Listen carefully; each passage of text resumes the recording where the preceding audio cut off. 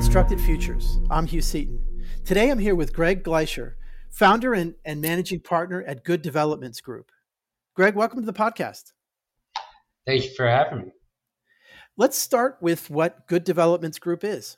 We are a real estate development company, meaning we take projects from inception or concept from the point where it's just an idea and then bring it through and quarterback it through to a construction building that's actually operating with tenants or residents and everything in between. You know, one of the things that I've never gotten to ask somebody who does what you do, and so now I'm going to ask it. When you say develop, that means something, right? I mean, it's not just we've got some real estate, we generally know what we want to do. There's a lot that goes into figuring out how you're going to use that space. You want to talk about that a little bit? Yeah. From the development standpoint, we always think it's very important to understand the context of the area and the location that a project is being developed into, and understanding the strengths of the area and what can actually fit best within a site and within the context of the surrounding community. From a development standpoint, that front, we tend to focus on projects that are a little bit off the beaten path or somewhat atypical in the sense that they're not just the traditional uses, and try and leverage some other sort of strength or value creation opportunities that we have been able to see and find through different connections that we think add value. I love that. Is some of your approach that you're willing to accept risk that other folks might not, or do you really rely on superior knowledge of the place where you're developing, or some combination of those? I don't know if it's necessarily superior knowledge, but the willingness to really take the time and dig into an area and a site and figure out an option for that site to develop it into something that people might have passed over previously because it's maybe not as typical and is either maybe seems a little bit more risky or takes an odd set of connections that you don't necessarily typically see within the development space because it can tie to other industries and aspects of the area. That's interesting.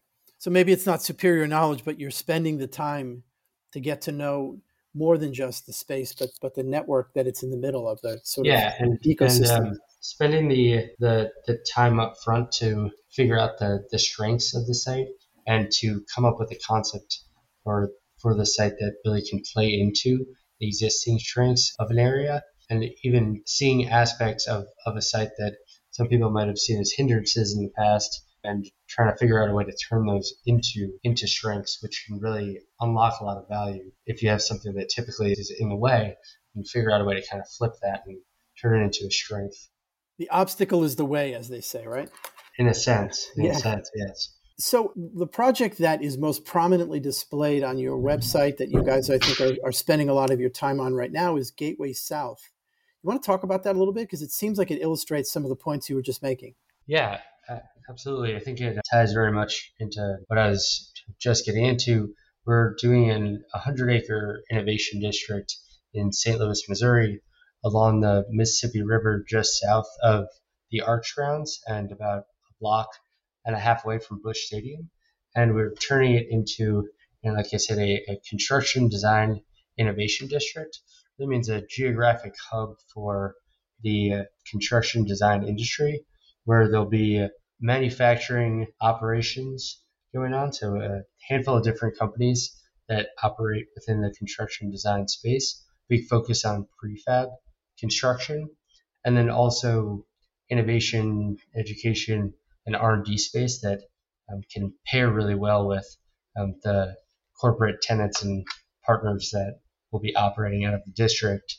And in the same vein as speaking about before, where trying to find something that maybe has been a hindrance in the past, this site has a ton of logistics and distribution connections, which to us was a strength based on the concept for the project, but in the past I've seen as a hindrance because the site is littered with rail spurs and rail lines and wrapped by interstates, and again right along the Mississippi River, which has great benefits, but also there's still difficulties from a construction standpoint, and we're able to find a use that turn those previous hindrances into strengths.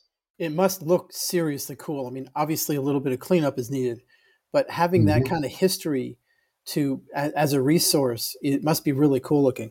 Greg, what got you here? I mean, I have to ask about your own personal background because obviously you've been in the development space for a while. What led you to making the decision to found this sort of a company and this sort of a project?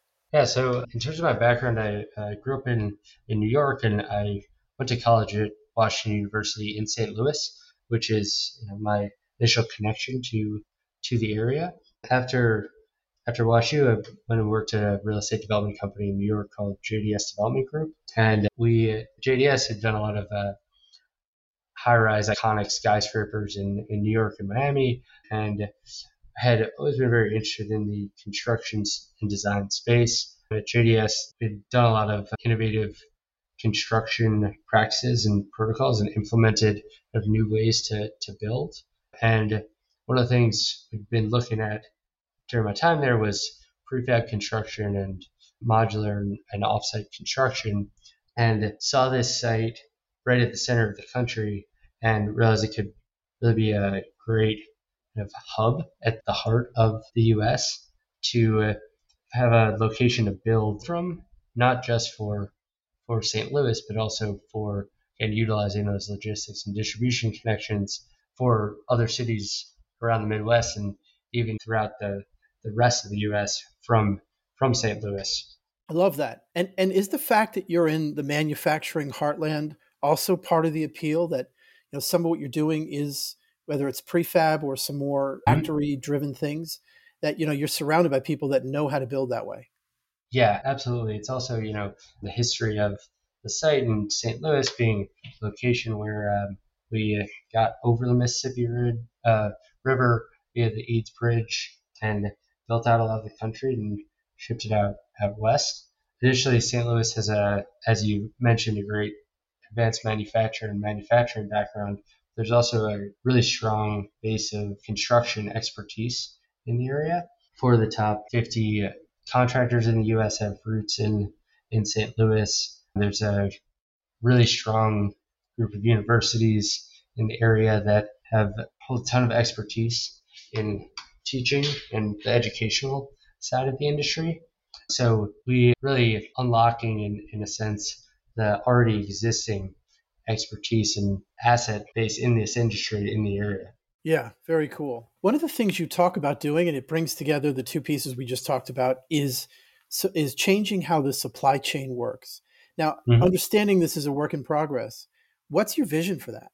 So the overall vision, or if everything goes totally according to plan, and even greater would be to have a really kind of co-located supply chain within this geographic area where you can utilize the river and rail to bring in raw materials and then take those raw materials through the process of going from a raw material to a completed component, whether that's a full volumetric module that is effectively a Lego block that can turn into a building by being stacked on site once it's shipped out to its final location, or completed parts and pieces like a curtain wall panel or mechanical or electrical equipment, and being able to get those raw materials in via the existing infrastructure from a sustainability standpoint is really a new paradigm, and then take the materials through that entire manufacturing process and ship it out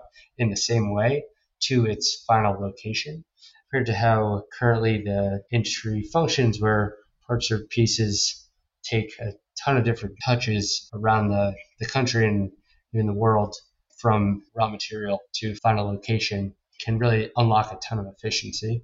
That's really interesting. And in terms of partners that are helping you with this, do you want to talk a little bit about some of the companies or other sorts of partners that are helping you make this real?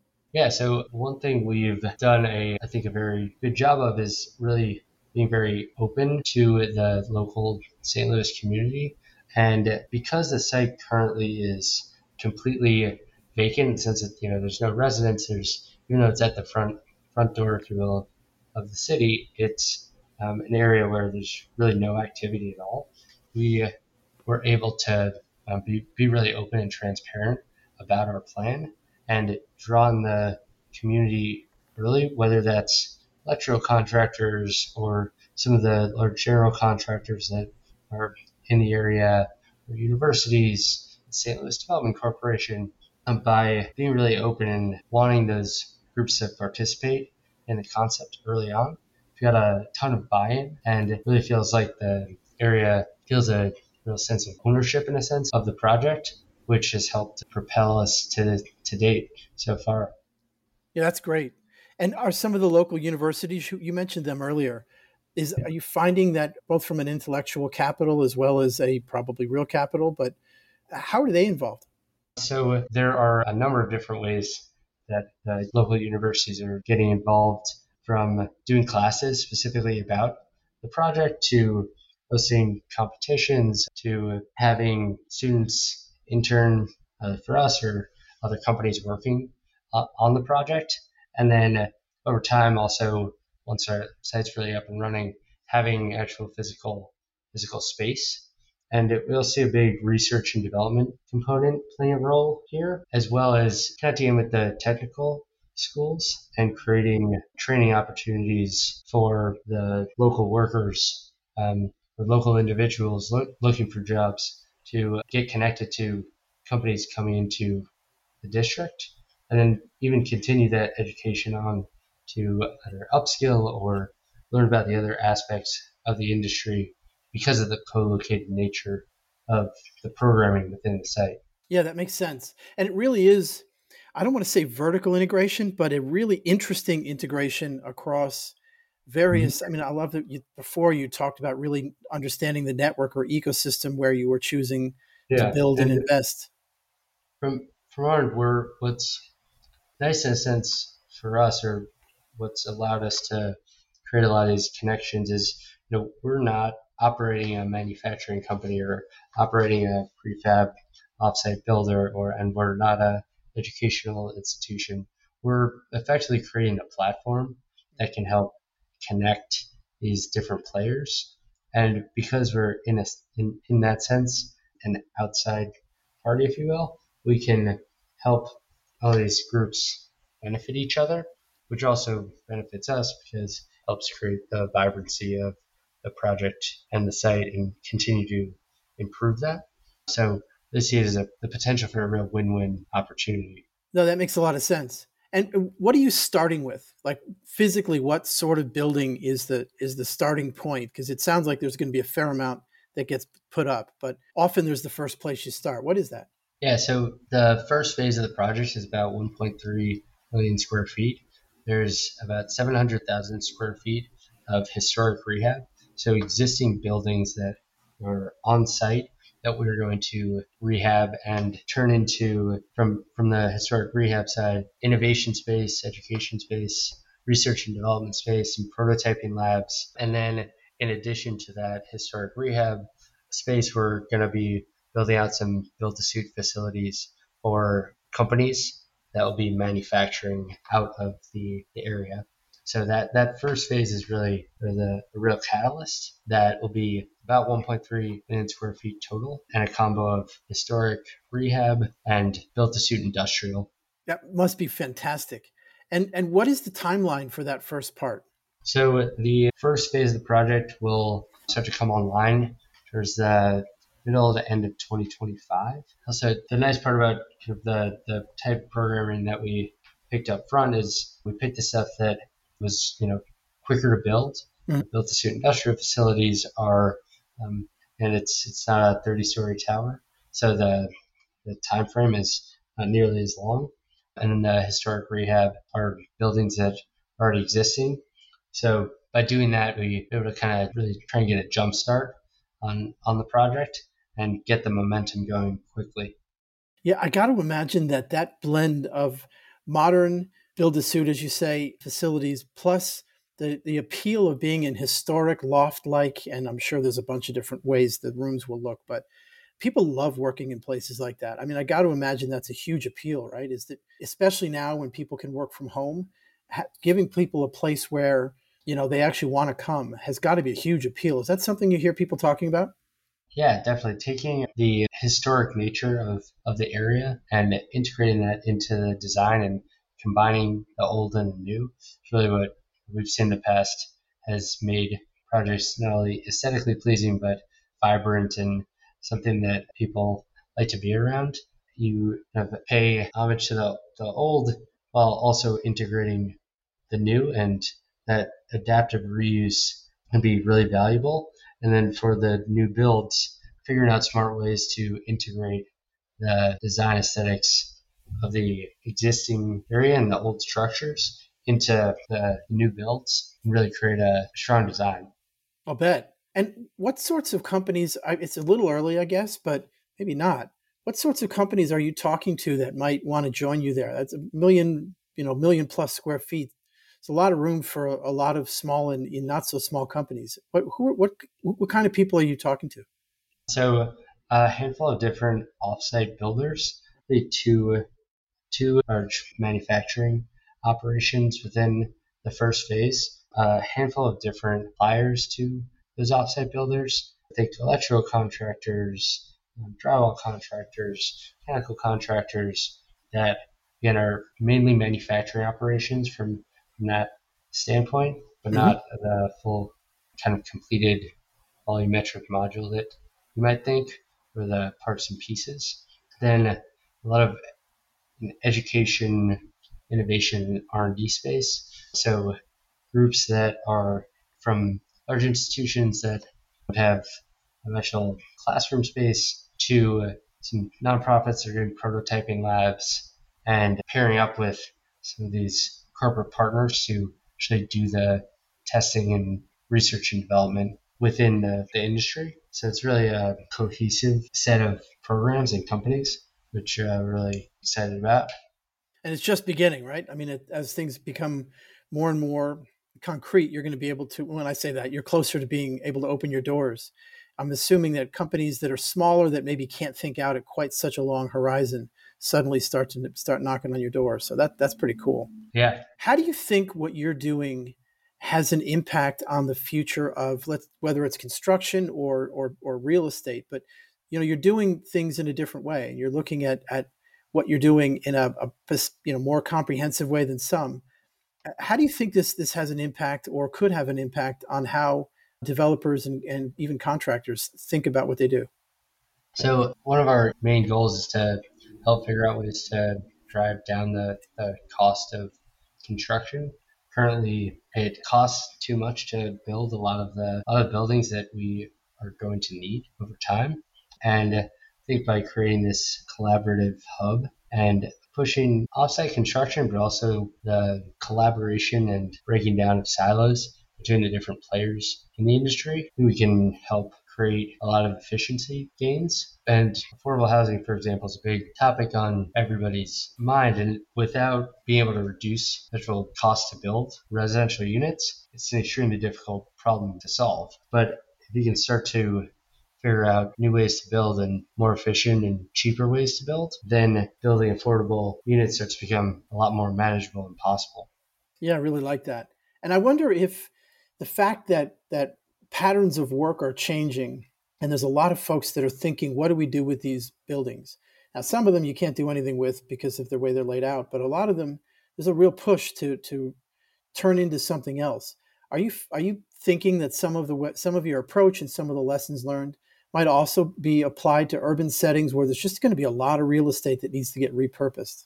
From an approach standpoint, I think that what's interesting or somewhat different about the way we've approached the project is again this kind of openness and notion that integrating the community into the project early on can help benefit the community that the project is going to be built within, which can also in turn help benefit the project. The more people and groups you have, on your side vying for you, the better and easier it is to get a project like this off the ground and quickly.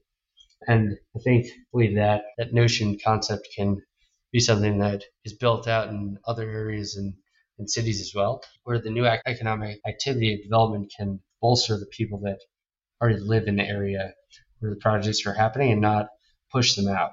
Well, Greg, this has been really cool. I love what you guys are doing, and the approach I think is one that lots of people can look at and learn from, especially when they're thinking about use of older spaces or community involvement. There's a lot of facets of what you're doing.